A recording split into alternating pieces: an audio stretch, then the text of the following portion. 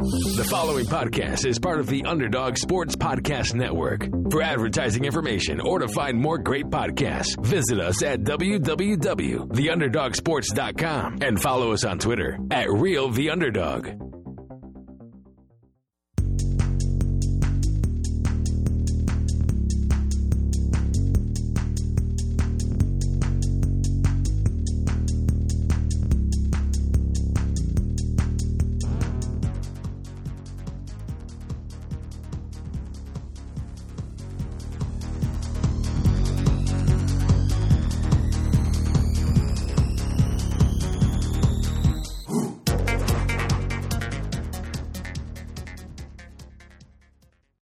You are now in the Underdog Sports Fantasy Hour. I am Josh Dunn. I am joined, as always, by Anshu Khanna.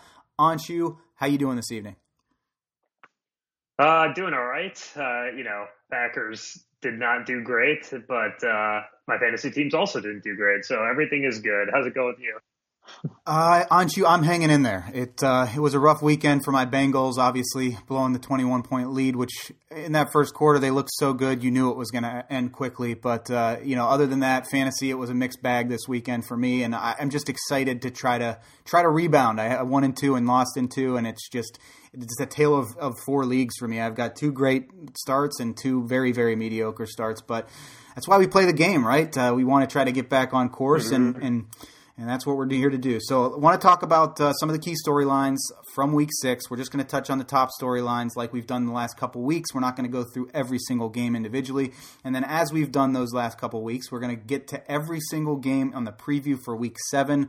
We'll go through all the lines on bovadasportsbook.com. We'll talk about how it impacts your fantasy lineups and go through some of our predictions for the week. So without further ado, Anshu, why don't we get to Week 7?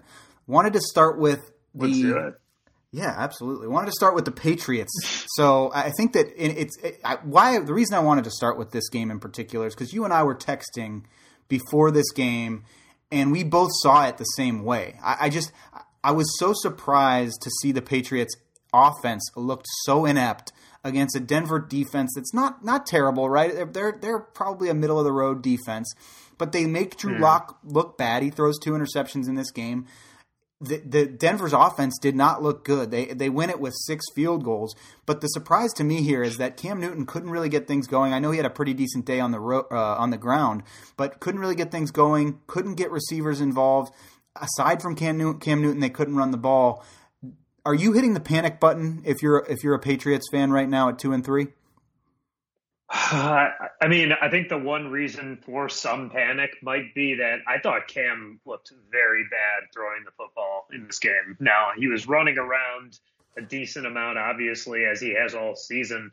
And I don't know. I thought that, from a fantasy perspective, if you had Cam, I think it ended up fine despite that passing line, just because, the cheat code that is 10 carries for 76 yards and a touchdown is just such a saving grace. And it undoes the, 157 yards, 0 touchdowns, 2 picks that you get out of him and through the air. But I thought that the shoulder looked bad. And, for a guy coming off COVID and, we don't know necessarily what the ramifications are. We're both White Sox fans. We saw what it may have done to Yohan Moncada last year. I mean, it affects different people differently. And this is a very injury prone player despite his stature. And so am I hitting the panic button? Maybe not fully, but my ears are up. I would be concerned about Cam if I'm a New England fan. You snuck into the room where the panic button lies. I think that's right. I mean, you have it, at 2-3. You're right. It's not time to completely panic. And yes, we did see that with Moncada, and certainly it affects people differently, like you mentioned, Anshu. But you're coming off of an injury a season ago, and you don't have a ton of weapons. I mean, they're trying to get N'Keal Harry involved. They're trying to get Julian Edelman back to form, and these guys have not been consistent for him. Now you're bringing up a guy who has spent the first part of the season on IR to be your lead back, and you still have a committee outside of that. So it's just, I think that they're still trying to figure out what their identity is with Cam at quarterback, and then obviously the COVID situation completely throws a wrench into that. The defense did look good as a bend don't break kind of a game, but you should look better than a bend don't break against a Denver team. I mean, obviously they get the turnovers, but Phillip Lindsay runs for 100 yards in this game after he's coming back from injury. It's kind of a game where you hope it's an anomaly when you look back on it in this season for the Patriots, because if not, if this is a sign of things to come, it could get ugly here quickly for the Patriots. But we'll keep an eye on that. Mm-hmm. The other team in the AFC East that I wanted to touch on was the Miami Dolphins. They win against the Jets, which is not the story here. They win 24-0. Fitzpatrick has 3 touchdowns in the first half. He does throw 2 interceptions in the second half. Didn't look great. Didn't have to look great because the Jets are obviously atrocious. But it's announced today, as we're recording on Tuesday, that the Dolphins, after their bye, which they're on here in Week 7, are going to go to Tua Tagovailoa. Did I get that right? So I think you got it. You're the pronunciation master, man. I defer to you on all pronunciation matters. That's fair.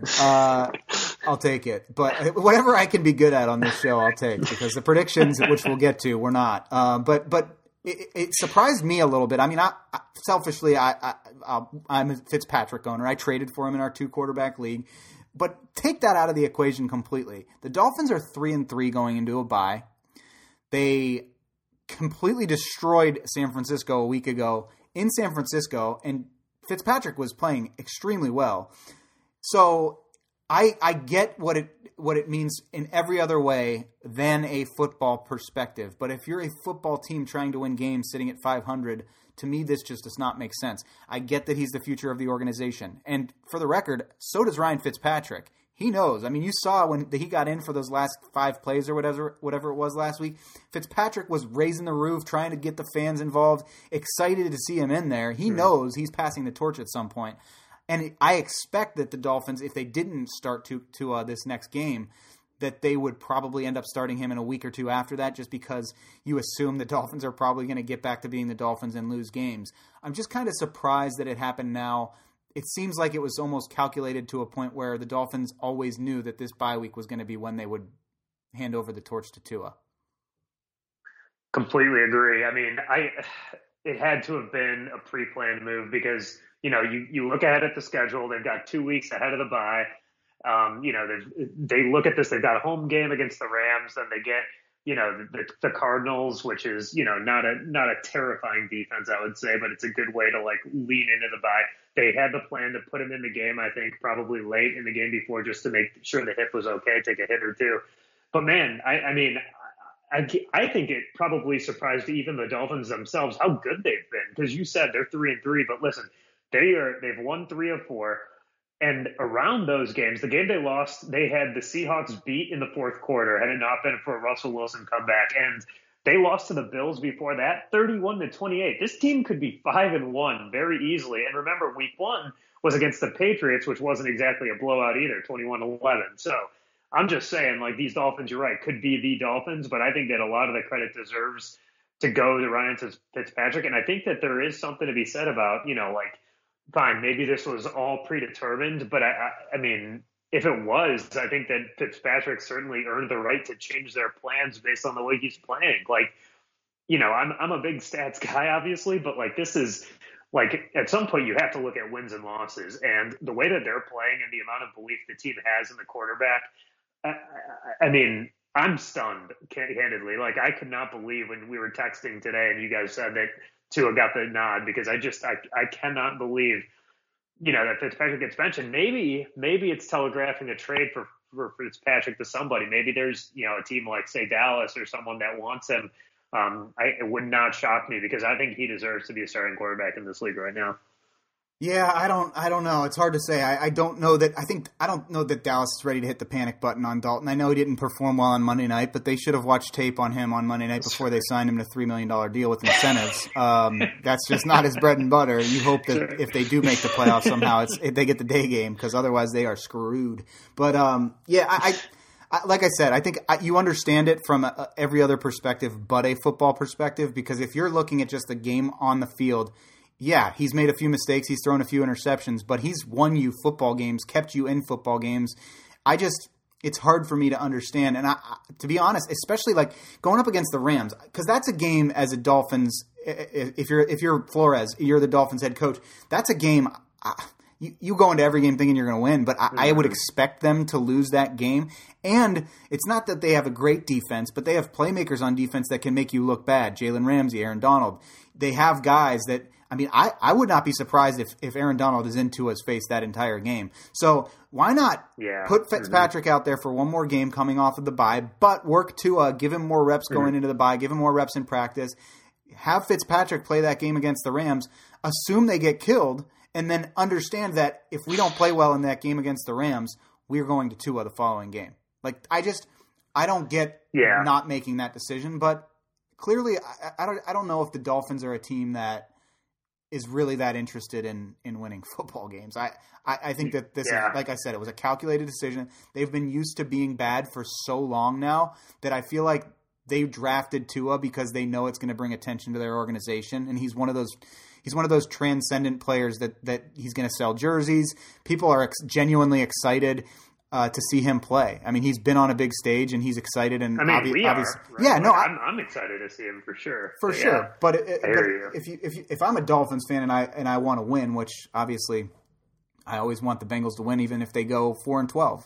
So for me, as that type of a fan, I don't get it, but. Yeah, it's going to be interesting to see how this shakes out because, like you said, Fitzpatrick his services are still available. The trade deadline's in a few weeks. Whether or not he goes somewhere like a Jacksonville or a Dallas or who knows, it remains to be seen. But I don't know about the timing. I hope that for the Dolphins' sake, I'm proven wrong and Tua ends up being way better. And I don't know. I don't know. Kyler Murray, I didn't expect him to be as good as he's been this early, but I just feel like in the NFL, the quarterbacks especially, who get an opportunity to sit a little bit longer and learn tend to be better. You see it with Mahomes. You've seen it with countless quarterbacks dating back over the years, and I just feel like Tua could have benefited from, especially coming off of a hip injury like that, a few more weeks of learning. But who am I? Who am I sitting here from my ivory tower? I'm with you completely. All right, let's move on, Anshu. I know you don't want to talk about this, but we have to. The Packers, we were both really high on them going into this game against the Bucs. I wasn't really a believer in the Bucs coming into this game, but they proved me wrong. Gronk has his big coming out party. Ronald Jones is on a bit of a tear right now, and Tom Brady does enough. I mean, he didn't have to do much, but they were just in control, and really it came down to their defense in this game, turning the ball over. Obviously, Aaron Rodgers playing his worst game of the season. They couldn't really get Aaron Jones involved. It just Devontae Adams' first game back. It seemed like he was maybe a step behind. I don't know. You tell me what you saw as a fan.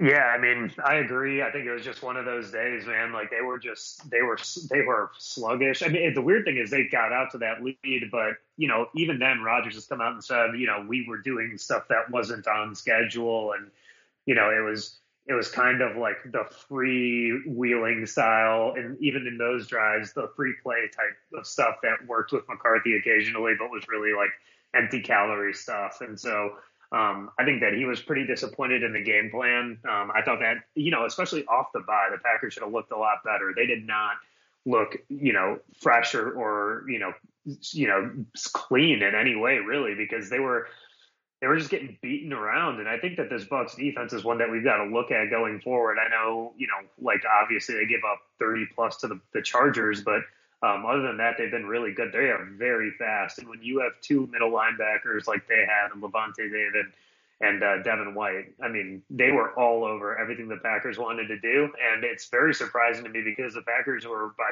far the healthiest they've been all season. So, you bring back Kenny Clark, you bring back Devontae Adams, you expect a much better performance. And here's just the reality that Aaron Rodgers killed them in that game. I mean, he's thrown 2 pick sixes his entire career. He throws his third on a terrible pass in this game that is no one's fault but his own. The Packers, I'm sure their defense would have found a way to blow it for them, but their offense did more than enough to do that anyway. So big time opportunity for them this week against the Texans to change the narrative. But that's an ugly one against a team that they're likely to see in the postseason. It's hard to ignore the parallels to what happened against the 49ers last year off of a bye.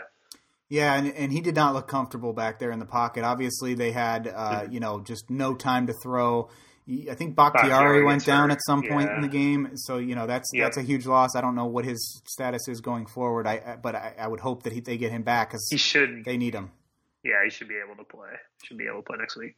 Good to hear. Well, we're going to touch on that, and you're right. Mm-hmm. They do have a big chance for a get-right game. What about the Niners? They're not dead, Anshu. I was so wrong in every way about this game. I thought the Rams were going to come out and absolutely put a whooping on the Niners, but this is what happens in the NFL. I mean, you have these ebbs and flows where you think a team is dead, and then the Niners are that kind of team. They're the kind of team that they'll surprise you, and this definitely was a surprise for me.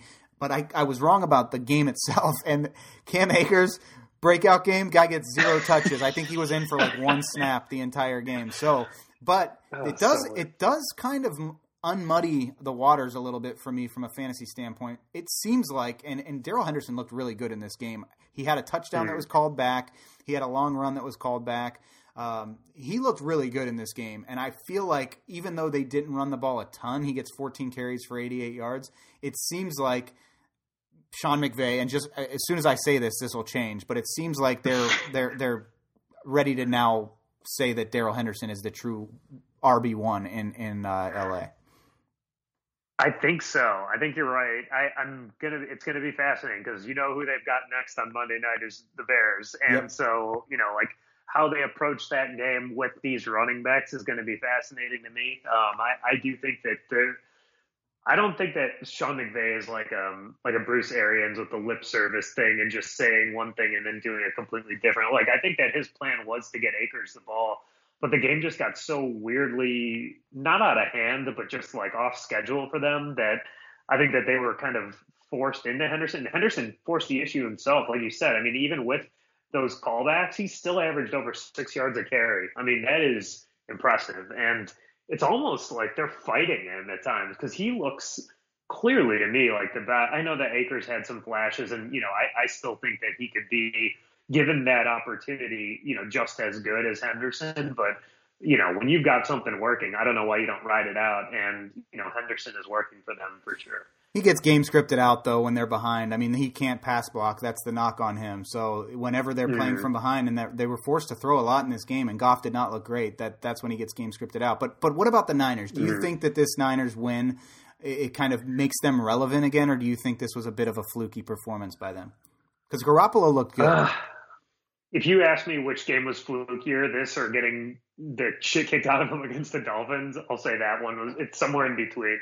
I think the Rams are the better team, but it's somewhere in between. And I don't think that the Niners are, I really think the Niners are a very fringy playoff team. And I don't think they strike the fear into anyone's hearts like they did last year. And now again, Mostert's hurt.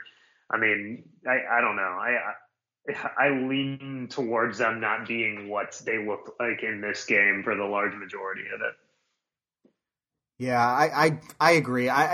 I'm still not a believer. This certainly helped a bit. I mean, Deebo Samuel got involved a little bit in this one for them. Obviously, he's coming back from injury.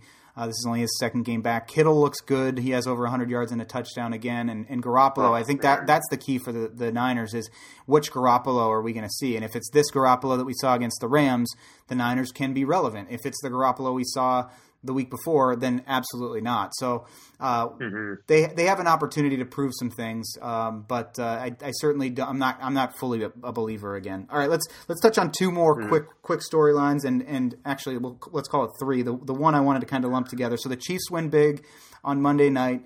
This is a game that the Bills did not look great in. Josh Allen especially did not look great in. And then the Ravens, I just.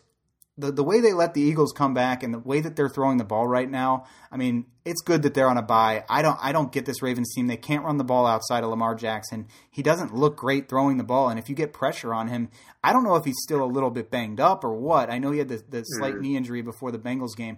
I don't know. I feel like these two teams are going completely opposite directions. The Chiefs will get Le'Veon Bell, which we'll get to, and we talked about last week. But the Chiefs look like they're kind of the class of the AFC right now, which nobody's surprised by. And the Ravens feel like, even though they're winning games, they just feel like, to me, they're kind of fluky, even with that record that they have.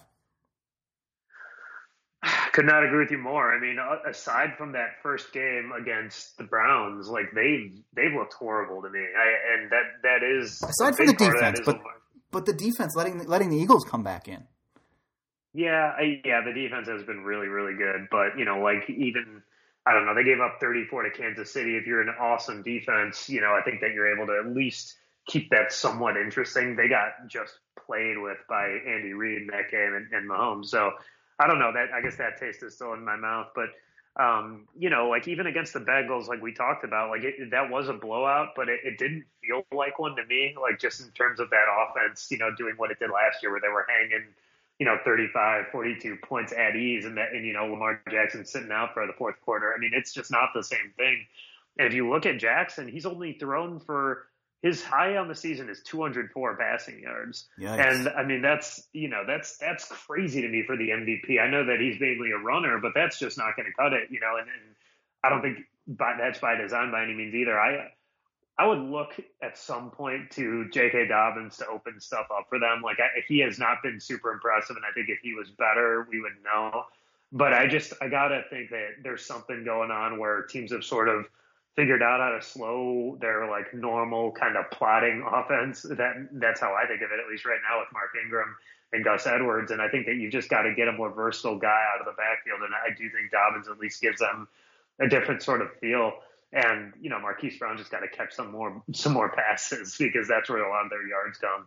And then, when you look at the Chiefs, I think that a team that's kind of running in parallel with the Ravens just without the wins is the Bills. Like, I think that, Josh Allen came out early this season. It looked like he might have a Jackson-type year, honestly, like just in terms of running and passing and just exploding the ball down the field. And I know that the weather played a role in this game, but, man, I think he's taken a major step back in these last two games. And, while he's still getting you fantasy points with his legs, like I think the Bills are proving to be kind of like a very good team, but not a real contender. Yeah, I think that's a very fair point. And I mean, Josh Allen, I know he had such a big start and everybody's talking about him as an MVP candidate through 4 games. I don't know that I was a true believer in that hype. And I know he has a big arm. I know he's got weapons around him now. I think Le'Veon Bell would have been a great fit there because Devin Singletary has been terrible. I mean, he cannot break tackles. Obviously, he's a smaller guy.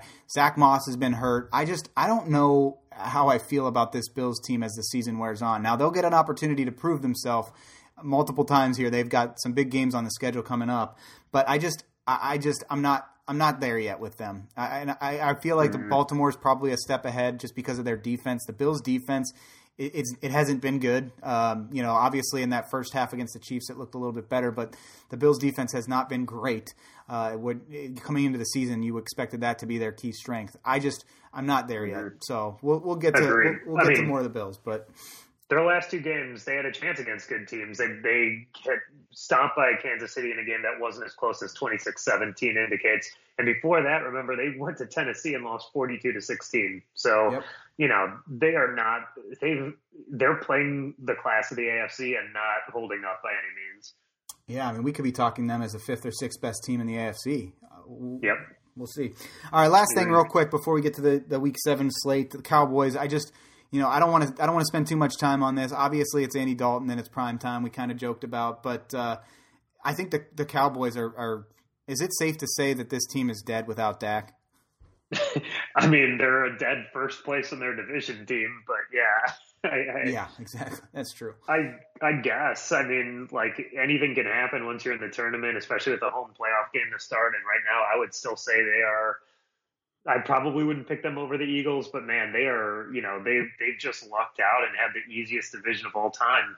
And, even with Andy Dalton, I think they're, you've said in the past too, like he's got the pieces around him. He still he completes 34 passes in this game. I know a lot of that was garbage time, but the defense, there's stuff out there for him. They're so bad. Their defense is horrendous. They've given up more points through 6 games than any team since like 60 or something. I forget they showed the graphic, but it was just so bad. I mean, they can't stop anybody. They lose.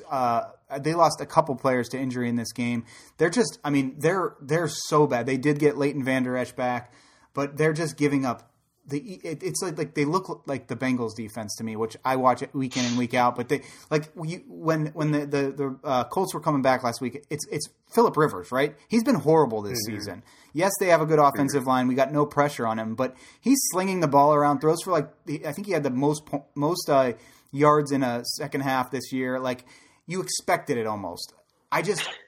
With this Dallas team, like, nobody is scared of them. Washington will go play Dallas, and they'll have a bunch of yards and points. It's just such a bad defense. The Giants just did it last week. And we're going to talk about Dallas because they're playing Washington this week. So we'll talk more about that here in a few minutes. But I felt like we had to touch on it. Arizona, bounce back game for them. Kenyon Drake has the big run to solidify his good night.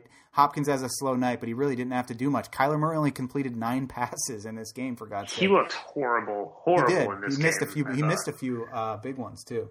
Yeah, he did. I mean, no disagreements from me on the Cowboys defense. I thought, there were ways for this game to not end up the way it did. I mean, you don't count on 2 Zeke fumbles. You don't count on a horrible interception on Dalton. Horrible missed call, I should say, on the Dalton interception. Should have definitely been pass interference. Amari Cooper basically gets tackled, but by Dalton's former teammate, Drake Kirkpatrick. That's right. Yep, exactly.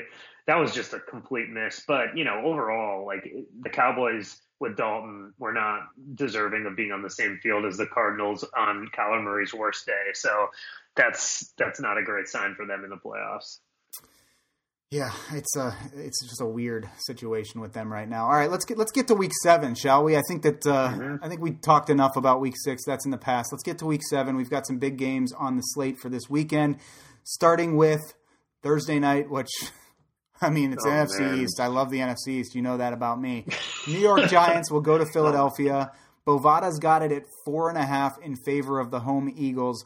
This is a dumpster fire of a game, but fantasy-wise, there's some opportunity here, I think. I mean, obviously, Boston Scott's looking like he's going to get an opportunity. He should be a big waiver pickup. You've got the Giants, who stink. So I don't really know what you can get out of them fantasy-wise. But the Eagles may get Deshaun Jackson back. They may get Alshon Jeffrey back. And Travis Fulgham has been phenomenal these last 2 weeks.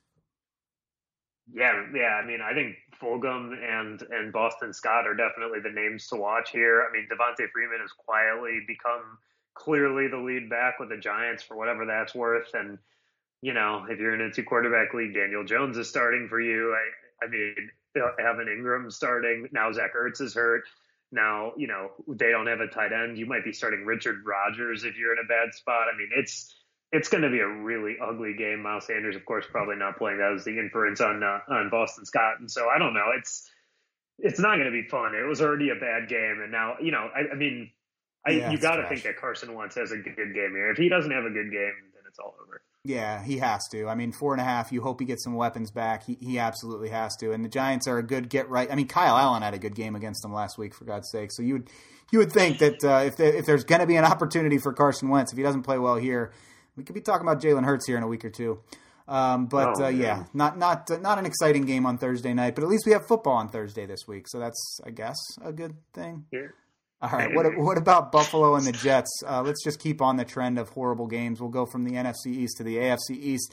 Buffalo traveling to quite possibly the worst kept field in the league, according to most of the NFL. But the Jets, home dogs, 13. I mean, I just laugh looking at this line here on Bovada. It's a 45.5 point over-under. The Bills might score that themselves. I was going to ask, what does the line have to be for you to bet on the Jets? 17.5? 21.5? I mean, I would never bet on them. I would never bet on the Jets in this game. Never. And Flacco's probably going to start again, right? It doesn't sound like Darnold's necessarily guaranteed to come back this week. I don't know that he's necessarily guaranteed to come back anytime soon. If you're the Jets, I don't know what incentive you have to throw him back out there. I honestly, because you're going to draft, you want Lawrence, you want to go draft number 1. I mean, Darnold gives you your best chance at winning. I don't know. I would just keep trotting Flacco's corpse out there until he dies, and then maybe dies again, I should say, and then, and then maybe revive Sam Darnold to see ghosts. I mean, because at least you have some trade value right now with Darnold, and maybe you get a third or something from some team with an old quarterback. But I mean, it's bad. It's just really bad. And I would say this though, from a fantasy perspective, if you've got like Devin Singletary, this is the week you've just been licking your chops for, because the game script is going to be so positive. Even Zach Moss, it would not surprise me at all if he has a big game here too. Yep, those are the guys. I definitely think that the backfield. I mean, you if they don't, then just give up on Singletary and trade him. If he doesn't have 15 plus points in this game against the Jets, when you're going to be running the ball just because you're going to be up by so many points. I mean, your defense might have as many points as your offense, but you still are going to have a lot of opportunities. So if Devin Singletary doesn't have a good game here, and I do have him in I think 2 leagues. I mean, if he doesn't have a good game here, it's probably an opportunity for me to try to get out from under him. Yeah, I think so. I think if he doesn't get it done here, it's going to be, there's not going to be a better script for him than this. Agreed. All right, what about finally a good game? We're two games through, and here we finally get a good one. All right, what about Carolina and New Orleans? New Orleans coming off of the bye. Michael Thomas should play this time unless he punches another one of his teammates in practice. But the Saints on Bovada, 7.5-point favorites. We've got a big number here, 51. Doesn't look like McCaffrey's back, but it sounds like he's maybe 1 week away, which means if you've got Mike Davis, which Anshu, I know you do in at least one league, this might be the last time that you can say Mike Davis is going to just rack up points. But, hey, if you could transition from Mike Davis back to Christian McCaffrey, I think you're doing okay, my friend.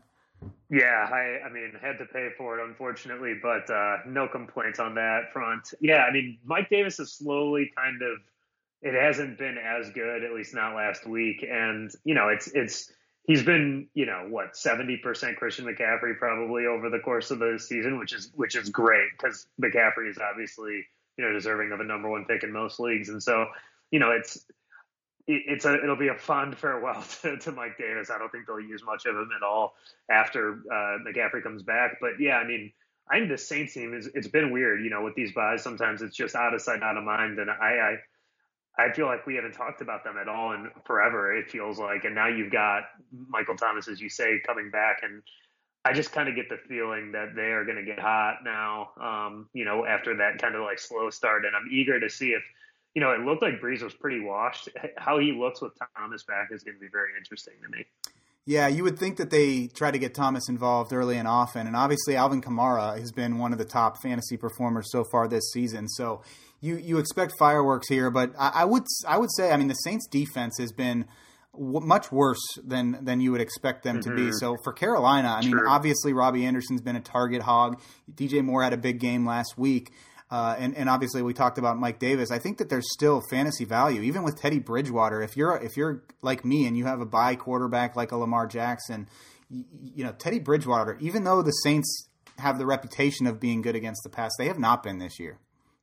Yeah, totally. I mean, Bridgewater, again, just been such a revelation. I thought he still looked good against the Bears last week. Obviously the Bears, that bend but don't break in the red zone type of defense helped them get that win. But, this Panthers team is exciting to me, and I think when you add McCaffrey back into the mix, it's only going to add to the value, really, of Bridgewater in my mind. So I don't know that I like them to cover this, but I do think that the over, to your point, I think was what you're implying, is a very enticing one here, even without McCaffrey. Like, I think that you could see a lot of back and forth in this game, in the past game.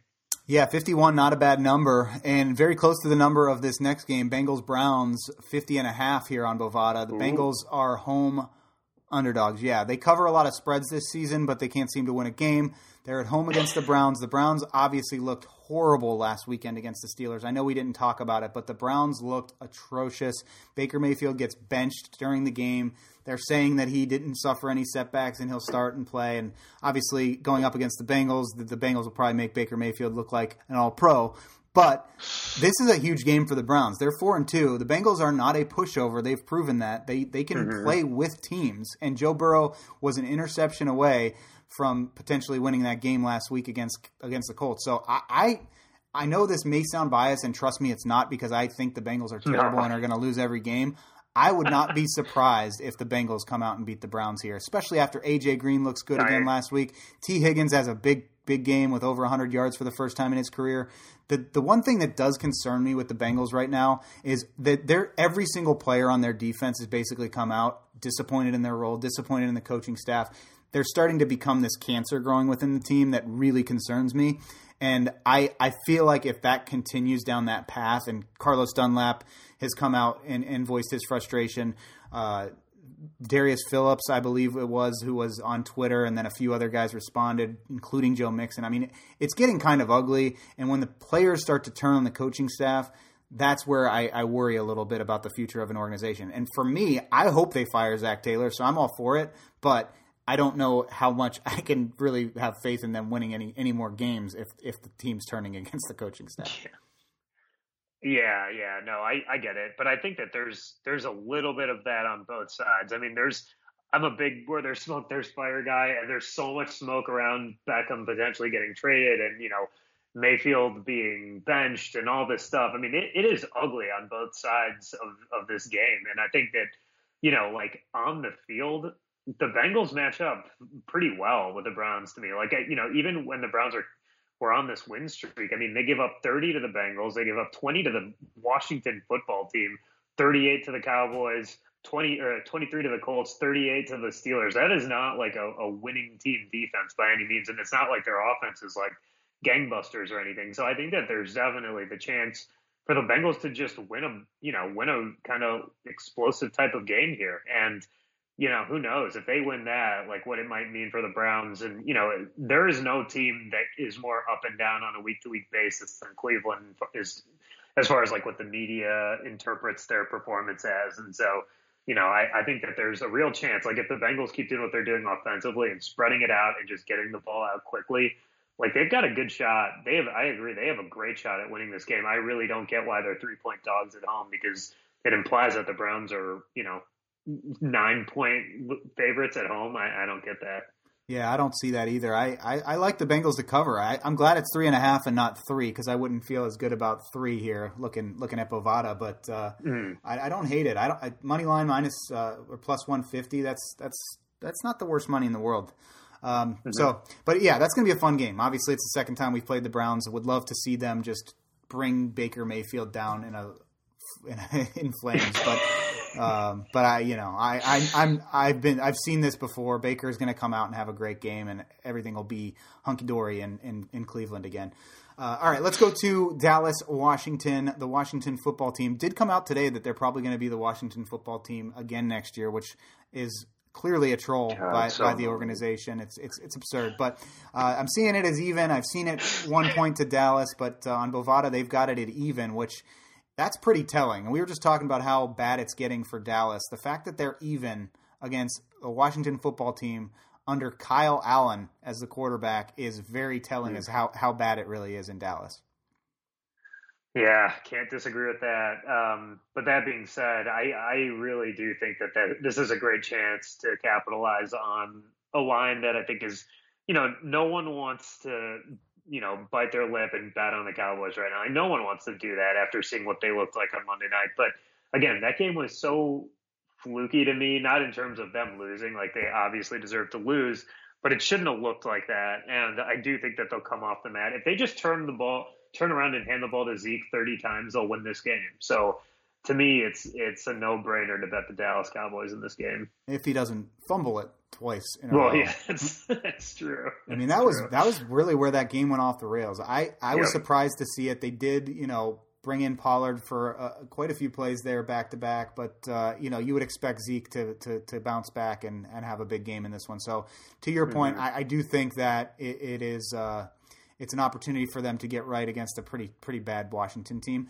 But Washington's defense much better than Dallas's, and we talked about how bad Kyle Allen is. I wouldn't be surprised to see Washington put up points against this Dallas team, because the defense is just so bad, which we talked about. So it's probably not a game I'll pay much attention to in that 12 o'clock slot, but there are going to be some storylines that we'll talk about next week as a result, I'm sure. All right, let's keep it rolling through the 12 o'clock games. Detroit and Atlanta. Atlanta actually favored in this game by 2.5 on Bovada. Obviously, they get their first win of the season last week, which we didn't talk about. Detroit, I feel like they're a team this year that could maybe go 500. Matt Stafford's been a little bit inconsistent. Kenny Golladay was banged up. DeAndre Swift, I think, is the story there fantasy-wise. I mean, he has his first really big game last week.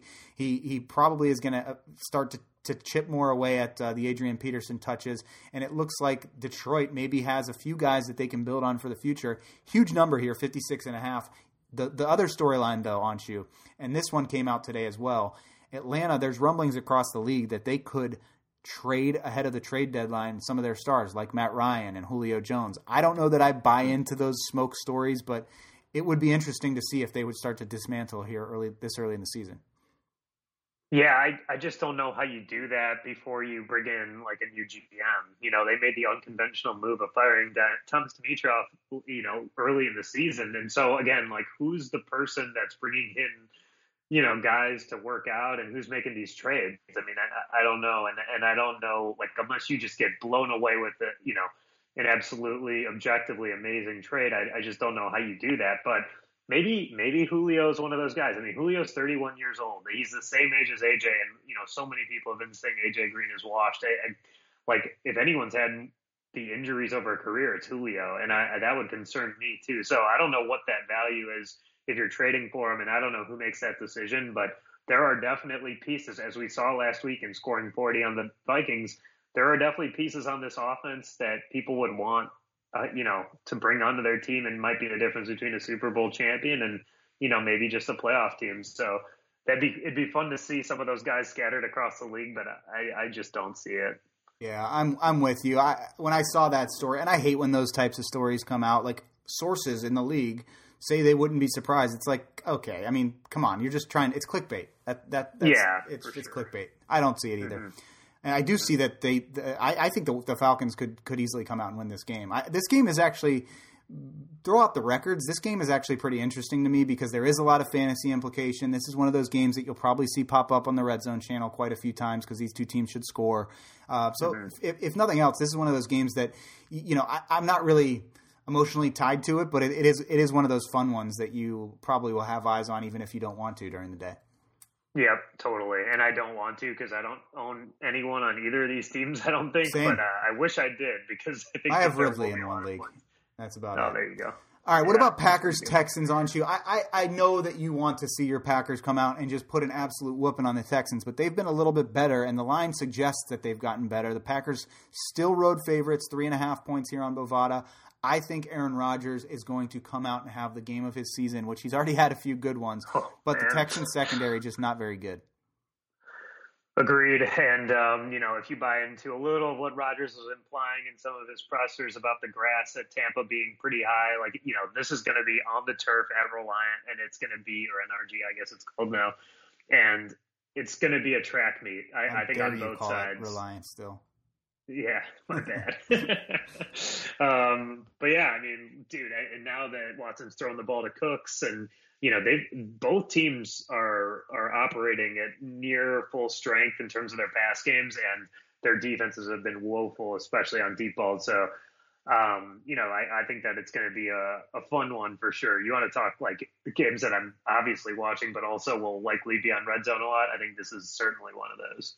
Yeah, and Deshaun Watson coming off of his biggest game of the season as well. I mean, this is a game where we could see a lot of fireworks. It's not like the Green Bay defense has been world beaters either. So I think both teams score quite a bit, but I think Green Bay puts it together and gets a big win here. I think fire up everybody on that team, even Tanyan. I know that's your boy. Agreed.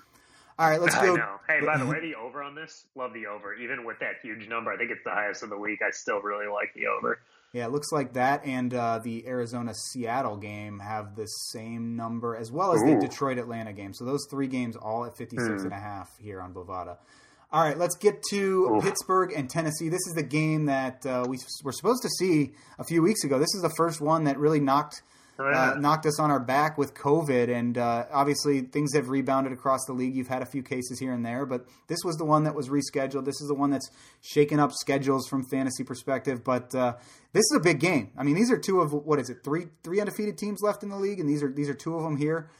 Pittsburgh at Tennessee. The Titans the Titans were lucky to get away with the win, and it was really just Derrick Henry just running all over Houston, over 200 yards in that game. But the Titans actually home underdogs against the Steelers, both undefeated. I don't know how this one's going to play out because these are two very good defenses, but they've also been pretty solid on offense as well. You have Ben Roethlisberger obviously playing well. You've got Chase Claypool, and he's getting all the guys involved there besides Juju Smith-Schuster, who's had a significant down year. And then Tennessee gets A.J. Brown back from injury. He's looked really good.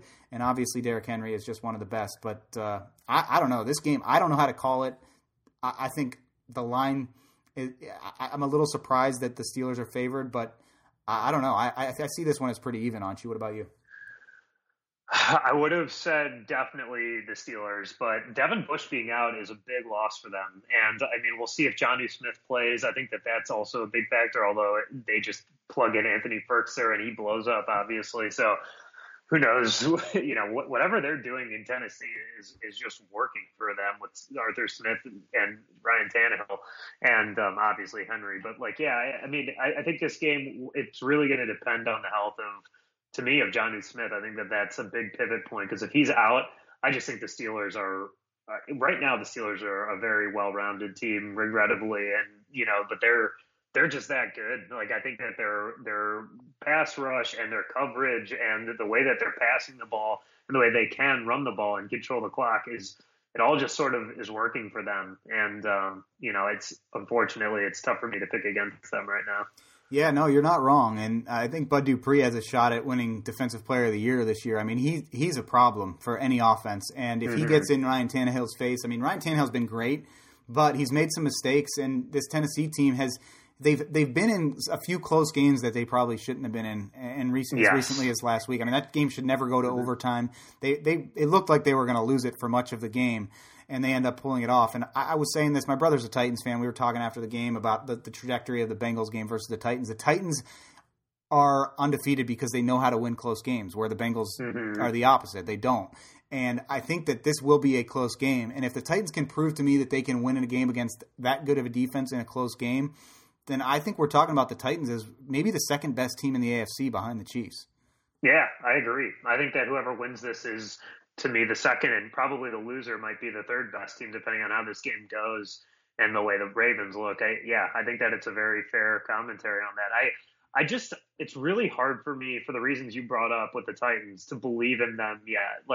Which it makes no sense because they get all the way to the AFC title game last year, but there's just things about them that it just weirds me out, that they're giving up that many points to the Texans. I don't like that they almost lost that game. And, anyone could lose to the Texans because of Watson, because of that offense. But, I just feel like that's a game that it's great that they pulled it off, but I don't think of the Titans in that tier, if that makes sense, just yet.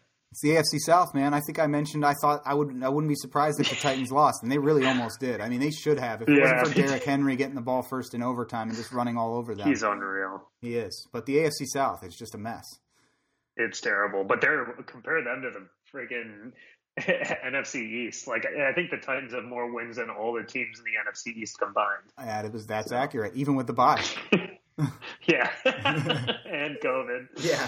Oh, my God.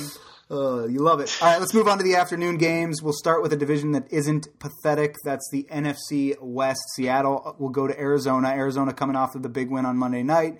They're 3.5-point home dogs on Bovada. Seattle, is Seattle a top 2 or 3 team in the NFC? I think this is an opportunity to prove it here, aren't you? Yeah, and I think they are. I don't think they're as good as their record, obviously. They should have lost to Minnesota. They could have easily lost to the Cowboys. They're not a perfect team by any means. Their defense is horrendous at times, but, you get the feeling that they'll piece it together as the season goes on, especially if they have home games up there. And, I'm not impressed with what I saw of Arizona last game. I think that's just a whatever. It's neither good nor bad in my mind. So,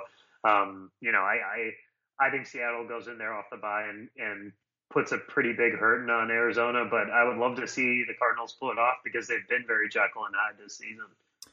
Yeah, no doubt. And I think that it's probably in this game when you talk about fantasy. Obviously there's a lot of fireworks on both sides, but are we talking about the 2 best receivers in the NFL right now in DK Metcalf and Hopkins? I think these are, in my opinion, these are the 2 best receivers right now in the NFL. Who you would want to make a catch in clutch time? Maybe Julio is still in that if he's healthy, but I think that the torch is certainly being passed to these guys.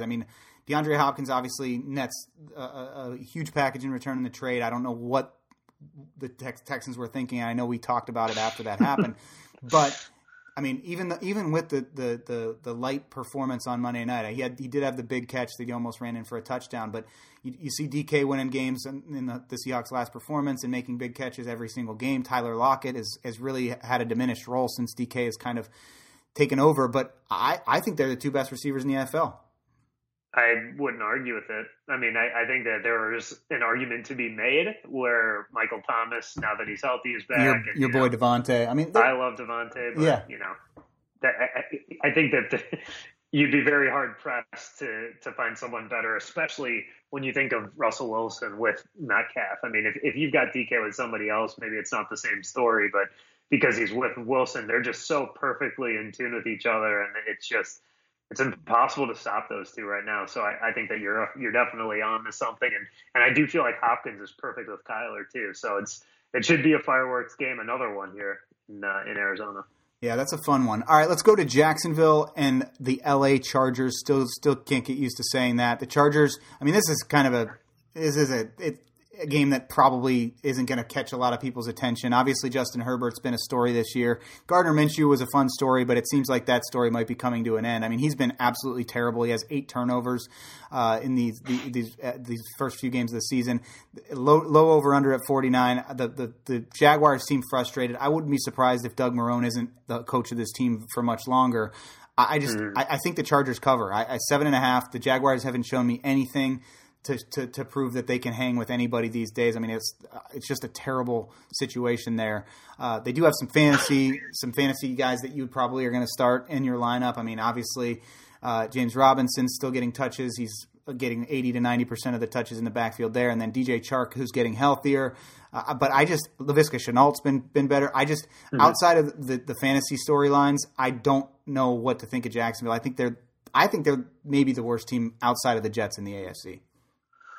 Yeah, I can't disagree with that. If you take out, the Jets and the NFC East, I think the Jags are right there. But that being said, they can definitely still score with people because, you were talking about the players and maybe they don't bring a lot of excitement, but all those guys are startable. I mean, Shenault and Chark and, their leading receivers, Keelan Cole. And then they've also got Robinson and Minshew's just, occasionally primed for a big performance. And so,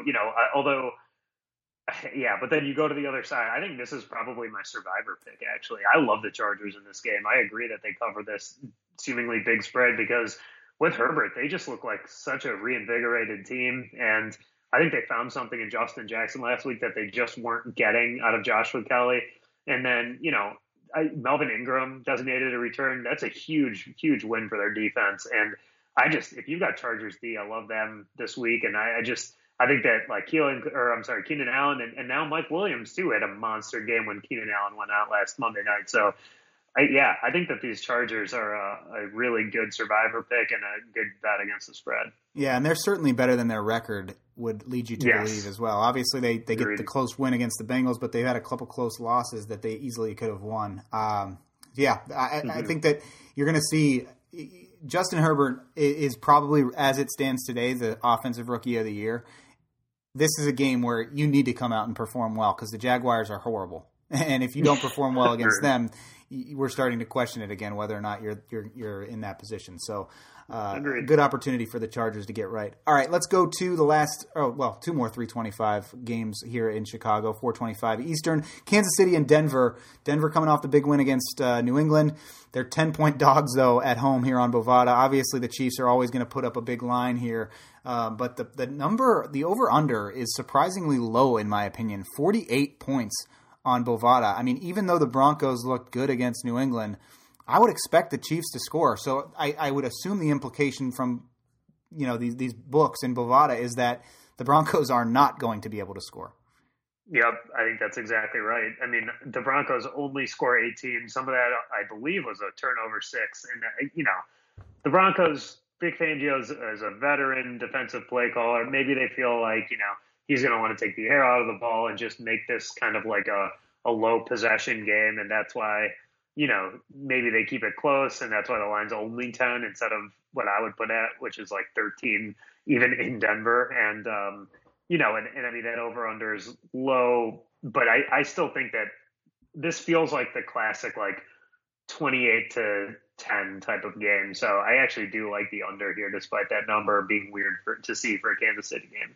How much burn do you think Le'Veon Bell gets here? Obviously, this is going to be his first game. He's not even going to be practicing until tomorrow or today, if you guys are listening to it when the episode comes out. So I assume that they'll try to get him somewhat involved just to get him some looks. I would think that the following week against the Jets is when he'll really start to see some touches. But do you think that the Chiefs try to get him involved a little bit here early?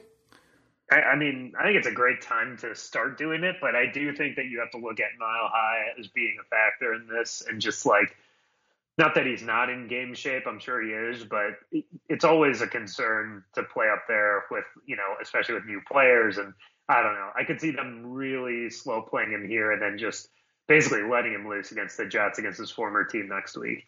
Yeah, I agree. All right, let's round out the 3:00 games here with the Niners and Patriots. I mean, this coming into the year, you would have probably been looking at this one as the game of the week. I don't know about the trajectory of either of these two teams, so an opportunity for both of them to prove something. The Patriots are home favorites, but only 2.5 here on Bovada, aren't you? And I don't know what to make of this. These two teams have shown me so many different things this year. I'm completely at a loss for how to predict this one.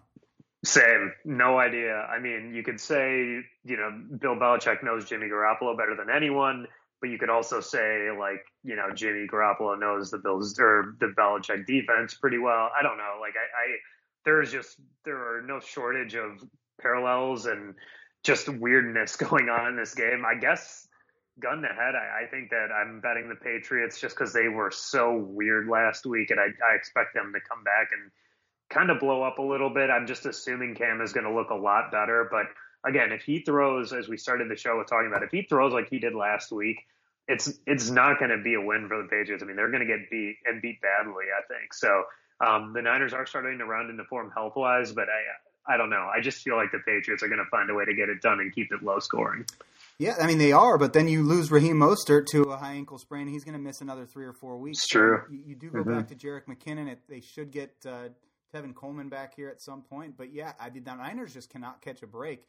Just when they get a few positions healthy, they've suffered more injuries. And obviously they're not the only team to be dealing with it. You'd look at the Eagles and, really a lot of teams across the league are dealing with a lot of injuries. But nonetheless, I mean, they're still sitting in a position to potentially be talking about a playoff spot and still in the division race too. So it's a big game for both of these teams, and I think a lot of eyes will be on it in that slot in the afternoon. All right, we've got 2 night games to round things out. We've got the Sunday night game between Tampa Bay and Las Vegas. The Raiders have been much better than a lot of people anticipated. Their offense has things working, and they are starting to get healthy as well. They should get Ruggs back. I think Bryan Edwards has a chance to play this week. The Raiders still home underdogs, 3 points here on Bovada. I think that, Anshu, what we saw out of Tampa Bay last week, I don't know if they can replicate that. This is an interesting game to me. I think that this could be a little bit of a hangover game for the Buccaneers. I wouldn't be surprised if the Raiders pull this out. But I've been wrong about the Raiders several times before, and they're a team that, again, is very hard to predict. I agree. I mean, I think that this could totally be a letdown spot for Tampa, especially after the way they looked. I mean, that was clearly a huge game for them. Their defense was flying all over the field. You could tell they were really amped up by the crowd that was allowed into that game.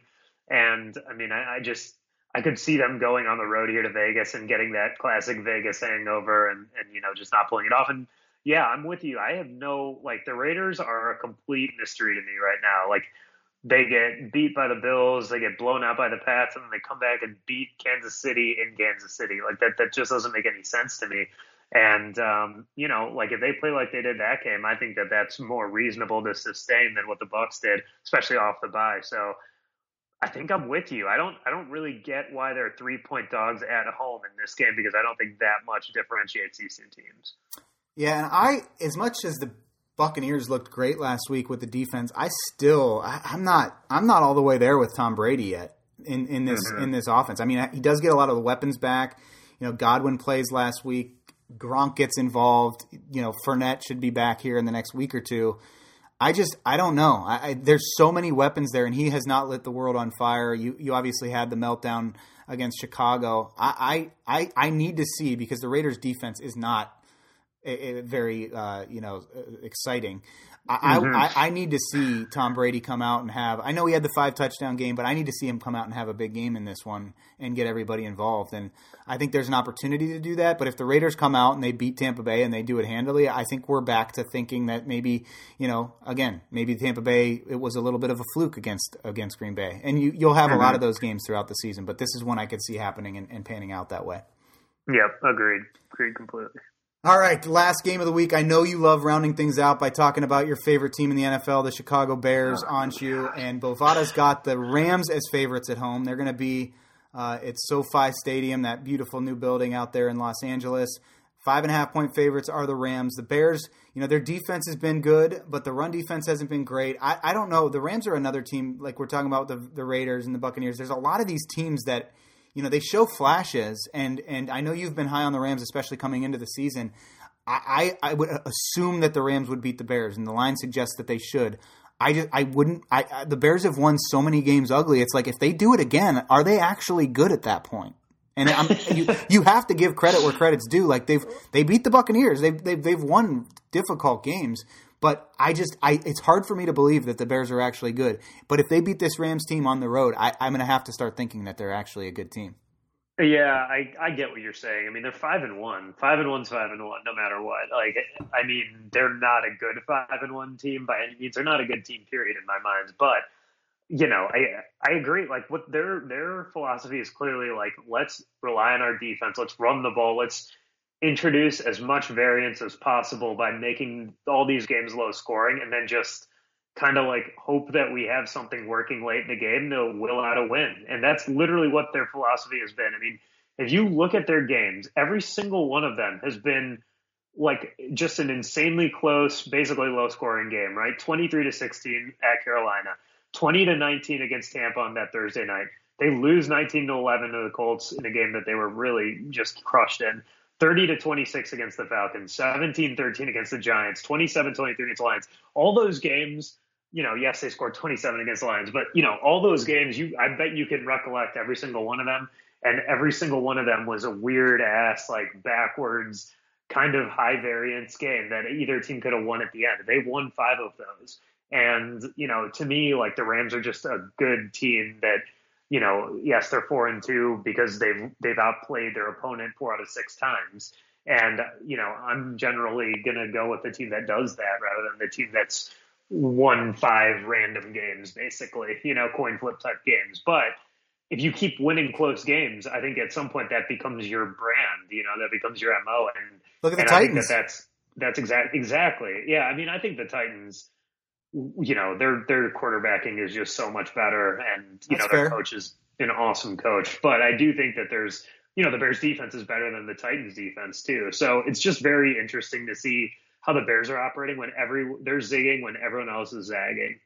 One of these other totals is in the mid 50s. This game, I think, is what, mid 45 and a half. I'm guessing. Yep. Like so low. And I think it's your point's well taken, and I think it's totally fair to think of them as a legit team. But it just bothers my sensibilities that they are what they are in terms of record. Yeah, water finds its level. I mean, exactly. I've been wrong about the Rams a few times this year, and like the Niners, there's inconsistencies there that you worry about, but they are a better football team than the Bears at pretty much every position. I mean, they have better playmakers on the defensive side of the ball outside of Khalil Mack, but the Bears, they figured out a way to get it done. And if they can do that again, and they can prove on the road going all the way to the West Coast that they can get it done and win in a close game, I have to become a believer at that point, even if my mind is telling me that I shouldn't be. So I don't think they're going to win this game. I think the Rams cover. I think I could see them maybe embarrassing the Bears a little bit, especially coming off the mat after losing a game that they shouldn't have in the Rams, in my opinion, with the Niners last week. But it's one of those games. Like I've said this about so many teams so far this year. Like if they keep proving me wrong, I have to change my mindset on them. And even though I don't believe in Nick Foles, and I just generally don't believe about anything about this offense with the Bears, I mean they've proven me wrong so far, and this is maybe one of the opportunities to right the wrong and just call it what it is. Maybe I am wrong about the Bears, but this week I'm gonna stick with the Rams. I think they cover and win big. I'm with you completely. It's going to be the Cam Akers game. Just kidding. Just kidding. I will say Cam Akers will no longer be on my roster if he doesn't get touches this week. That I promise you. All right, Anshu, we made it through week 7. That's a big slate. You know, we've got some big games on the weekend slate that we're going to be keeping an eye on. We are excited to see how things progress, and we'll keep you posted on all the big storylines that come from it on next week's show. Anything that we missed that you wanted to touch on, Anshu? No, I think World Series prediction. I got the Dodgers. I'm not happy about it. I would love to see the Rays pull it off, but I think the Dodgers are just a juggernaut. They are indeed. I think they win it pretty handily as well, even though I did pick the Rays pre-playoffs. I think the Dodgers have just been on a roll. The Braves had the chance to kill the Giant, and they missed that opportunity. So I agree Padres with you. Too. Yeah. I don't see it happening at this point, but it's been an interesting baseball season to say the least. So, you know, if it finishes the way that it was supposed to all along, maybe that something is getting right in the world, I guess. That's true. Silver hey, we lining get of Big some Ten kind. football this weekend too. That should add another thing that's right in the world. Or There not. you go. Things are getting back to normal, and the cases of COVID are rising across the country. So, hey, what world are we living in anyway? All right, Anshu. For Anshu Khanna, I'm Josh Dunn. This has been the Underdog Sports Fantasy Hour, which our time's come to an end. We will see you guys next week for Week 8 preview.